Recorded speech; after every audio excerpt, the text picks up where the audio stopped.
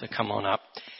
I'm going to pray for you. I won't take long and take your time in introducing you, but just to say it's such a privilege having you with us.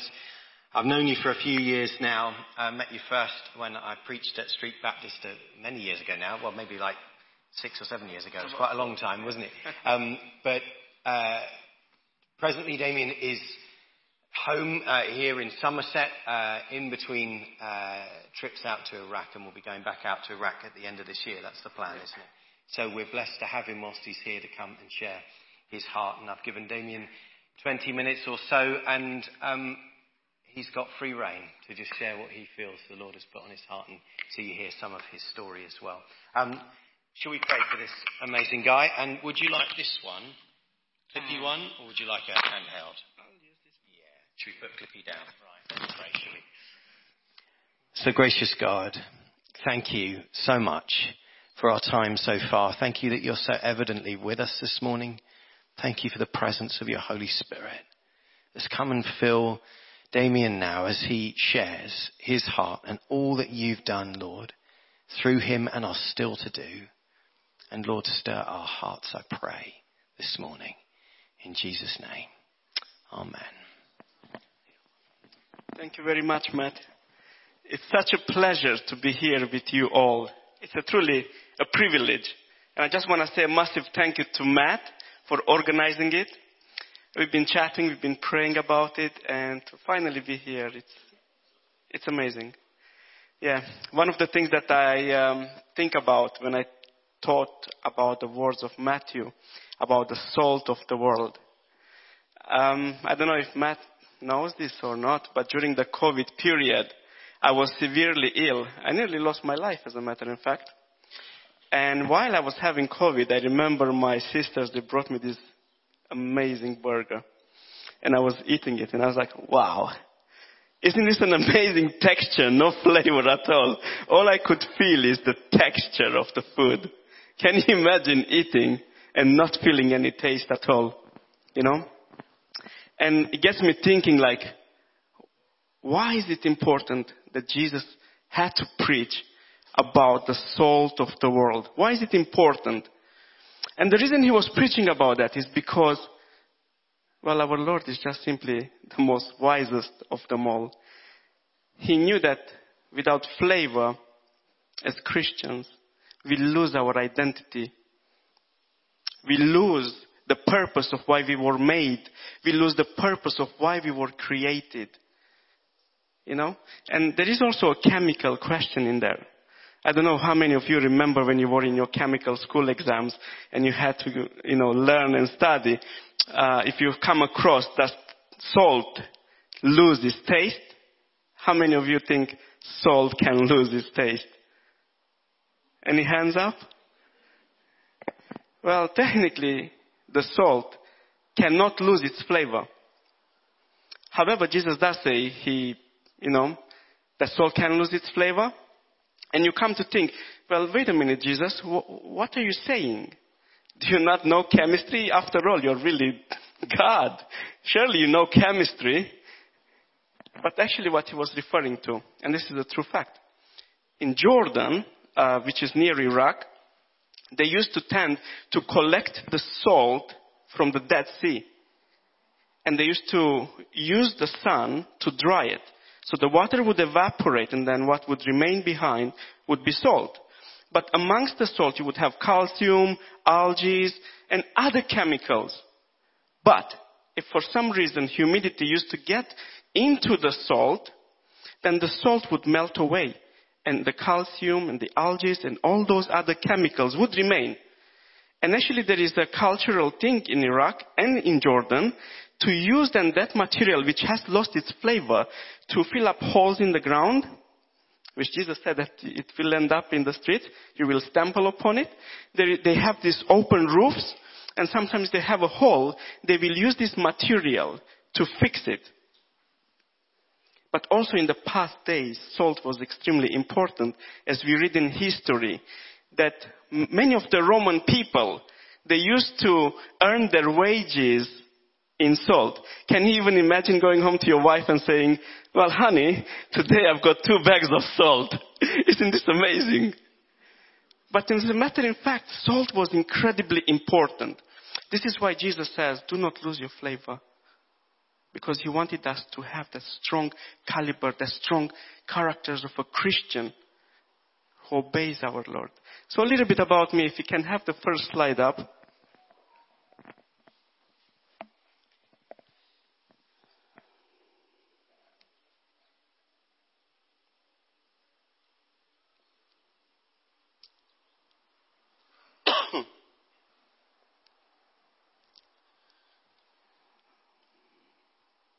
I'm trying to get to the slide as well so we can look at it together. There we are. So about me, I have a beautiful wife, Emma. Emma, would you like to stand up for me, please? I know that's challenging sometimes, but that's my lovely wife. Let me tell you that I could not do whatever I'm doing without her.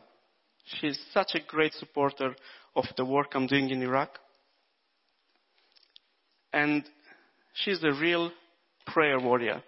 If she wasn't there by my side, believe me, I would not be able to do none of this work. That's what I believe. Then I have my son Elian there. And guess how old he is? How many of you would you say he's 16? He's not. He's actually 13. 13 years old. Just turned 13, not long ago. And he's one of our leaders of worship in Iraq. Then I have Arnold and George. George is at university in London. He studies media. And he has one more year and then he'll finish. Arnold, he's my middle son. And he's 20 years old and he's in Somerset. And sometimes when I do go out preaching the gospel, he tends to come with me. So he's a great supporter in that area as well. So yeah, we've been missionaries now for almost 20 years. Well, 20 years plus for my wife. And we've been missionaries in Romania. We've been missionaries here in England for 4 years. And 6 years in Iraq. If you go to the second slide.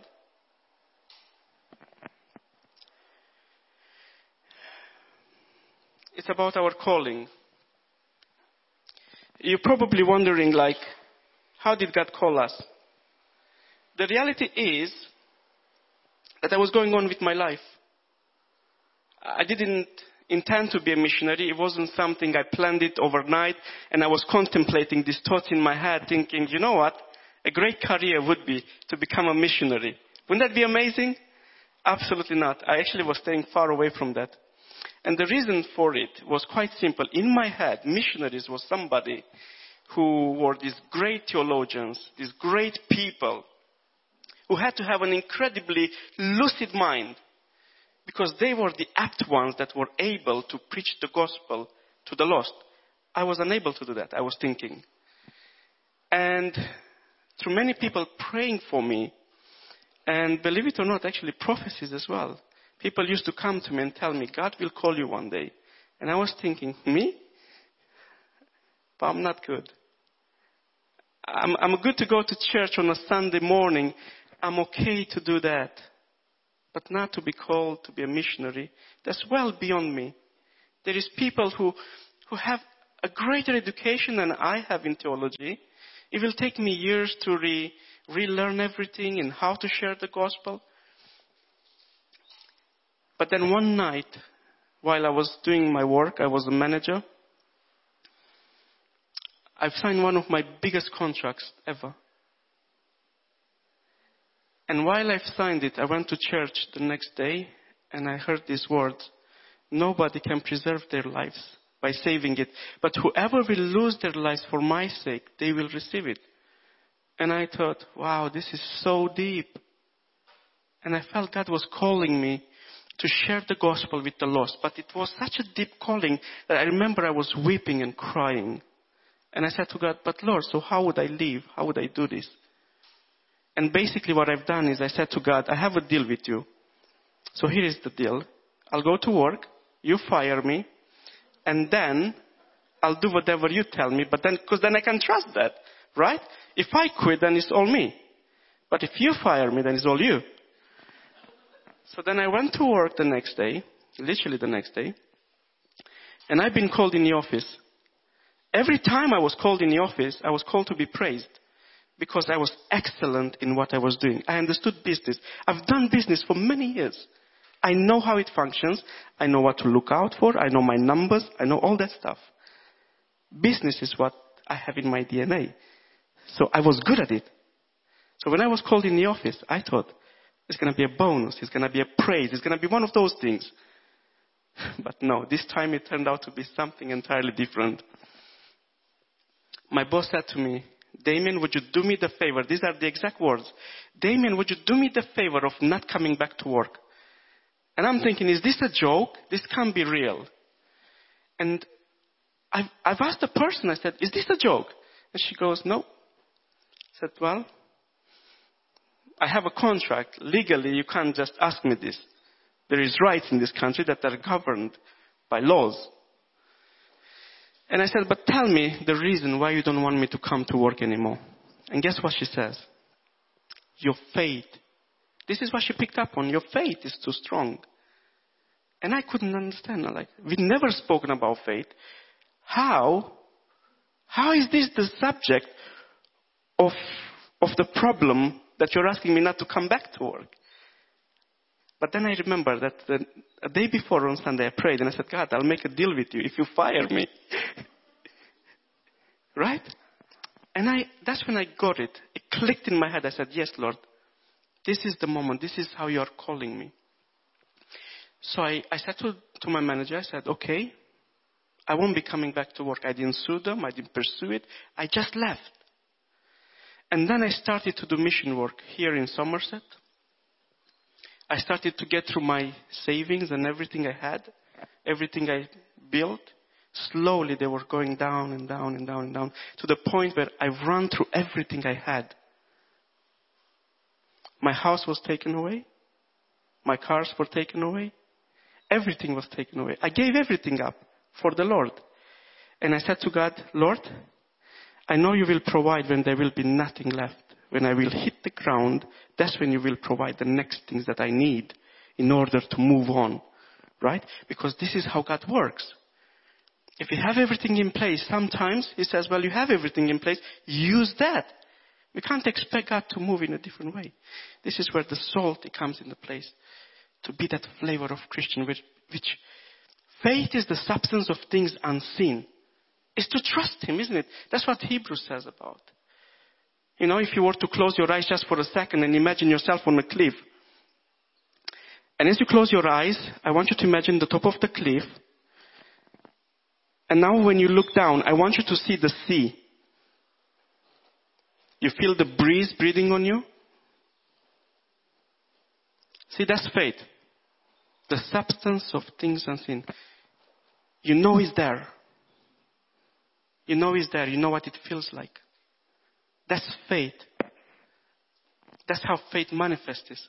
So when everything was taken away from me, that's what I had. I had that faith, the substance of things unseen that I believed that God can provide for me. And what God has done is basically one day, it was a Wednesday, I came home after a very long day of mission work. I was absolutely shattered. My wife is calling me and she says, we have nothing in the house now. We lived in a caravan. Said, we have nothing. Nothing. Everything is gone. Can you just bring a bread when you come back home? And I said, well, okay. I checked my bank account and there is not even one single penny. This is midnight. Not a single penny. I do not expect any money to come from anywhere at all. Nobody owed me money. I did not expect money. It shouldn't come. It shouldn't exist. All I've done was I said, Lord, here I am. This is the moment. Is it going to be one of those George Mueller things?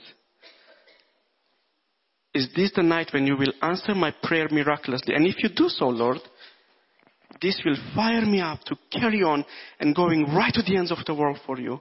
Because I know that this night will prove whether you are there for me or everything I put my faith into is just my own illusion. And I'm praying. I said, Lord, I do not want 10 pounds. I want 1 pound. 1 pound is enough. if you place £1 in my bank account, I'll buy a bread. I'll eat that bread, Lord, and I'll give you thanks for it. Just like people were enjoying that manna, I'll believe that that's the best meal I'll ever have. And I'm happy to carry on with that. Nothing else. I don't want anything else.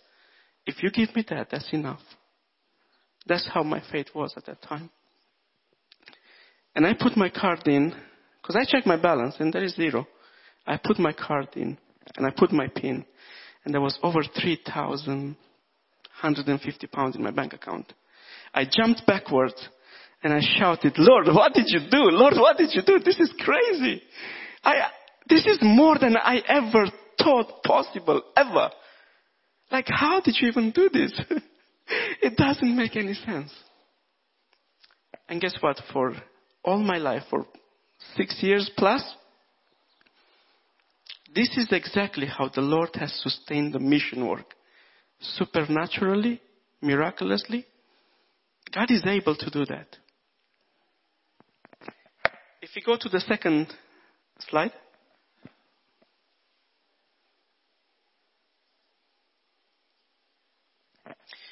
Why Iraq? Iraq wasn't always a place where I planned. It's not something I had it on my mind. I was like, you know what? Okay, God, you called me. I'm going to go to Iraq. No. It was nothing like that. But I started to pray and really ask God, asking Him, Lord, you're telling me that I was born for a reason. I was made to represent you. A light that shines, as we just read, a light that shines. You don't hide it under a bucket. We have the Romanian word, obrok. And I just love this word, obrok. It's like an old gadget in the past times that people used to have to literally cover the light. It's like a bucket that they used to collect corn in. And that's what the translation in Romanian was, obrok. And first time I read that, I'm like, wow. I don't want to be that kind of light that hides under a bucket. I want to be that light that shines.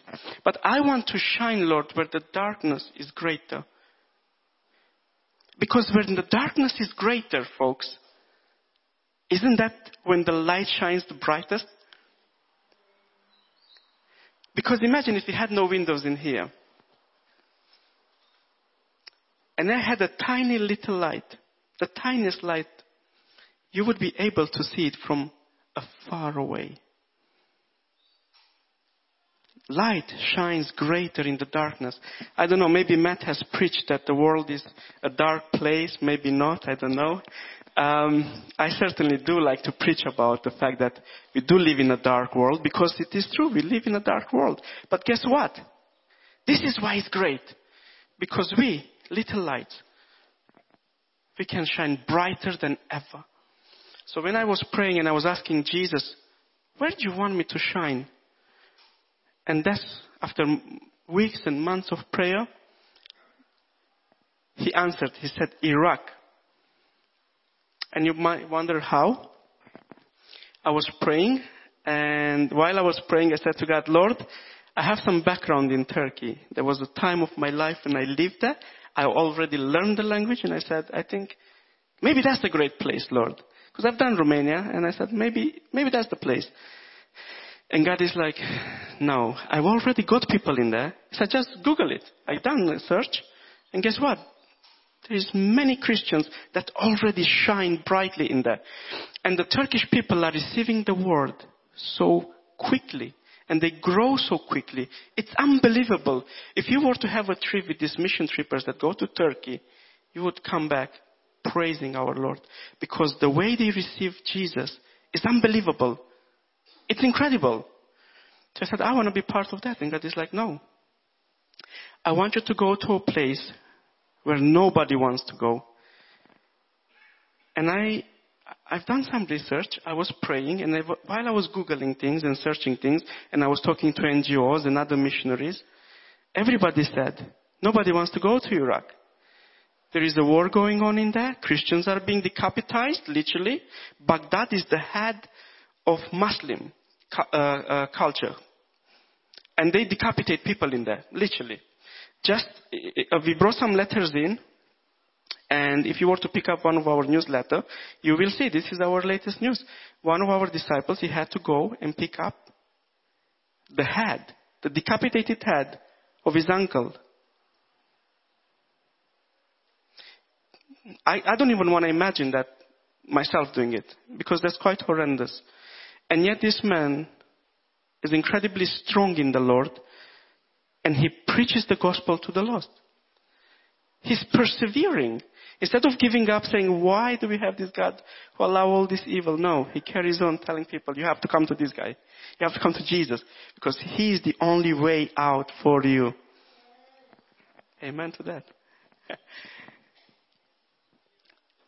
So when I was searching and I found out that nobody goes to Iraq, that's when I decided. I said, Lord, if this is where you want me, then you have to provide all the finances. And I prayed. I simply done that. Pray. And while I was praying, I set a time and I set a date. I said, Lord, this is the day, if you want me to go to Iraq, this is the day when I will go. It was October. I said, I will go in October. If I have to walk, I will walk. I don't care if it's 10,000 kilometers or 10,000 miles away. I'm happily doing it. But Lord, if you're willing to support it financially, because tickets do cost money, traveling costs money, and this is not about money. Today I'm not here to ask you for money. Actually, I'm here to recruit you, if you haven't guessed quite yet. This is a recruiting job for me today. I want you to answer the call. I want to tell you how amazing the Lord is, how He provides. And it's not just for me. I'm not more special than you are. So that's why I'm here, is that you would be recruited, first of all. So, back to the story. I said, Lord, I will walk it. Has to include faith. We have to be the salt, we have to be the light, right? We have to have that strong essence of Christianity. Yet we live in this world, but we are not part of the world. We abide under the law, but we overcome the law. Because this is who we are. We are different. We are part of the kingdom of Jesus. So I went into a Christian mission camp for 2 weeks, and every day I prayed. All I've done is just pray and pray and pray. I said, Lord, time is coming closer. I'm going to walk it. Are you going to provide the finances that I need? Or am I going to walk? I'm going to walk. I'm going to do it, Lord. I love you that much that I'm going to walk it. Because I read a story that said that there was this missionary Indian person who traveled from far away town into another village. They beat him. They thrown him out. And because he was beaten, he was resting by this tree. And one of the ladies, she was going to get some water from the river. And while she was going, she looked at this man's feet, and his feet was bleeding. And she went back to the village and she said, guys, I think we've done a mistake here. I think this man had an important message for us. His feet are bleeding. He must have come from far away. We must listen to him. He has something to say. And guess what? The entire village turned to Jesus because of that man's feet. That's what I had in my head. I said, I'll walk, Lord. 10,000 kilometers, 10,000 miles. I'll just do it. 2 days before I'm about to go, a brother calls me and he says, the Lord has placed it in my heart. I don't have much money, but what I do have is some credit cards. I'll give them to you and use them however you see fit. I was blown away. He's entrusting me. Like, this is personal details. This is people's personal bank accounts. Can you imagine giving your own personal bank account to a stranger? That's what God does. He gave me his credit card. I've done my trip.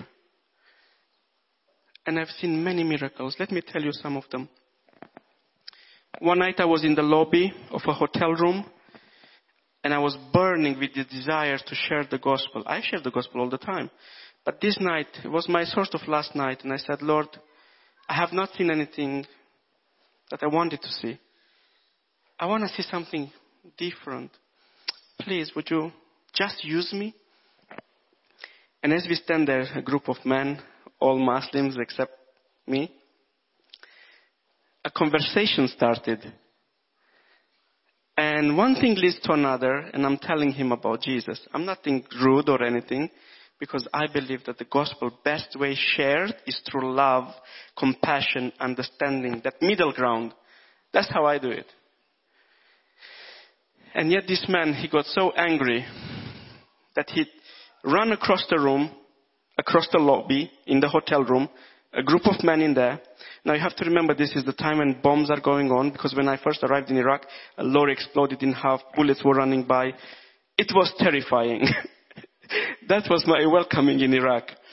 So this man, when he came and he touched my neck and he wanted to kill me, I felt the strength in my legs has gone, and I said, this is it, Lord, I'm coming into your heaven. I'm coming, Lord. I was ready. But I said, before this happens, I said, Lord, would you give me something here that would change the situation? Not for my safety, but this man would know you. And quickly, the Lord gave me this question. And I asked it. And I said, why do you love Muhammad so much that you are willing to kill me for him? And the man loved the question. He calmed. And he started to share everything about Muhammad with me. I found nothing interesting or loving to make me fall in love with Muhammad.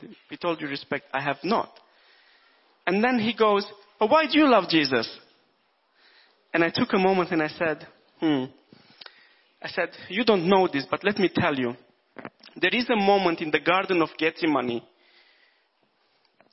when Jesus is praying, he's asking his disciples to pray with him. It's the night before his betrayal. And he's praying so hard that he literally sweats and transpires blood. And he says to the Father, Father, if it is in your will to remove this cup from me, do it. But if not, let your will be done. Wow. I questioned that many times, like what was inside that cup? And Isaiah answers that. Isaiah says that he has become sin for us. And that's what was inside the cup. My sin. And I explained to the man all my sins. I confessed to him literally. I said, look, all these disgusting sins that I have committed, Jesus took him upon himself. He who had no sin became sin for me. And then I said, everything you have done, and you. I said, Jesus took all that upon him. I said, the death that I supposed to receive, I supposed to be dead. I supposed to be killed, and he would have been right to do so. But he chose to kill his only son so that I can be free. I said, how could I not love him? I love the Lord so much. And basically, the man and everyone in that room, they said, let us get down on our knees and let us pray. They wanted to kill me just a second ago. And now, they're asking me to pray for them, for their wives and their children. Can you even believe this? What the power our Lord has to do these kind of things. Other situation, there was traps set up for me. I was invited to these traps. In the middle of nowhere, I went. Because I said, Lord, if I preach the gospel to one single member of ISIS, if I do that, Lord, imagine what this man will do. He'll be like a wildfire. And guess what? One of the ISIS members is a Christian now. One of our disciples, and he set up a house church in Syria. And basically he's receiving threats against his little daughter. They said to him, if you're going to continue to meet and gather Muslims in here and telling them about Jesus, we're going to kill your daughter. And guess what? He pushes through. This is the essence of being the salt of the world. Can I just quickly read you something, which I think it's amazing? This is an epistle. This is not a Christian epistle. This is an epistle of a man who was wondering, who are these Christians? Where do they come from? Why are they different? And this is what his letter goes like. Christians are not fundamentally different from other people in the world. They share commonalities. They do not lead distinctive lives in terms of their choice of housing, clothing, or the land they inhabit. They do not reside in specially designed towns or cities exclusively meant for Christians. Nor do they use a different language from the local population. Their way of life is not strange or bizarre. In Greece, where they reside, they embrace the customs and traditions of the villages they belong to. Their attire, dietary habits, and overall lifestyle align with the local norms. However, they exhibit a remarkable and universally recognized way of living that can only be described as miraculous. They stay in the country of their birth, but feel like foreigners, as they experience all the rights and sufferings of foreigners. They are considered citizens of the countries they inhabit, yet they are seen as outsiders wherever they go. They go through the milestone of life like marriage and childbirth, just like everyone else. They abide by the laws of the land they live in, although they sometimes face resistance or overcome challenges posed both by the laws. They hold love for all, but everyone seems to pursue them with harmful intent. They are often misunderstood, yet they face condemnation from many. They face persecution, yet they receive spiritual life. They may experience poverty, yet they have enriched the lives of countless others. They may lack certain things or have limited resources, but in every aspect of their existence, they are blessed and find contentment. They may be mocked, yet they radiate an even greater glory. They may perform acts of kindness, yet they may be punished as if they were evil. They may face hardships, but they find joy as if they were gaining life itself. This is what Christianity looked like in those times. And that's what Christianity should look like these times. That's why I am in Iraq. That's how our disciples that came to Jesus, that's how they live. Every day of their life they go out and they spread the gospel. Once they have encountered Jesus, they turned around entirely. They boldly risking their lives every day. And I'm immensely proud of them. And I think this is what God is calling every one of us, to be little lights. Little light. As, what's his name? One of the greatest authors of all times, C.S. Lewis. He said that the purpose of the church simply exists merely to point to Christ, to make little lights. That's one of his quotes. And I really strongly believe that. If you go to the next slide.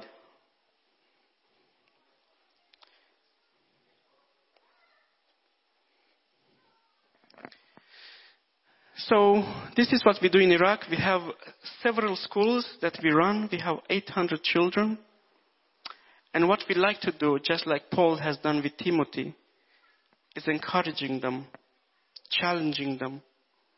One of my most memorable times was, I was in that particular room class where the balloons are. We have 16 children in that class. I was preaching about the prodigal son. And after months of preaching, months of praying for them, finally, the day has come and I asked, which of you wants to belong to our Lord? Which of you wants to belong to Jesus? And with such a joy on their faces, all 16 of them said, we want this. So right now they're being discipled in Iraq by a team of people. They're being looked after. And the picture below, what you can see in there is basically a campsite. That's probably one of our biggest ones. A lot of ISIS members in there. And basically, these people they're not allowed to go out. Never. Because Being a refugee means you're not allowed to go anywhere except there. That's a great privilege because we can share the gospel with them. If we go to the next one, these are some of our disciples. That's what our church looks like. We try to preach the gospel with a distinction. And what is the distinction? Being the salt of the world. Being the light of the world. Being distinctive. Yet we live in those countries, like one of them. We dress like them. We eat like them. But our life says something different. If we go to the next one. This one here is the camp from one other angle. It's just a big tent. And what I would invite you to do is to come and join us. If you go to the next slide. Come and join us. Be part of it. God can use you. I think the Lord will be able to use you in such a way that you have never thought before. Let me tell you how hungry these people are for the Lord. The moment you give them the Bible, and they never read the Bible, many of them, but the moment they start to read it, they literally burst down in tears and they cry. It's like their ears have never heard those kind of words. Yet we read them freely every day. But they don't have that chance. And the time they get it, they cry. They're emotional. They're receiving it with joy. Just like in the book of Acts. And that's why we are also involved in sending Bibles over the mountain. Backpack. We pay people to go and distribute them to villages. People who never had the opportunity to ever see a Bible in their hands. Now they can. And isn't this amazing what God is doing? God is able to use you, folks. So thank you for allowing me time of your time to share with you our experiences, our work in Iraq. Do pray for it. Do support it. But the greatest support you can give it is you joining, please.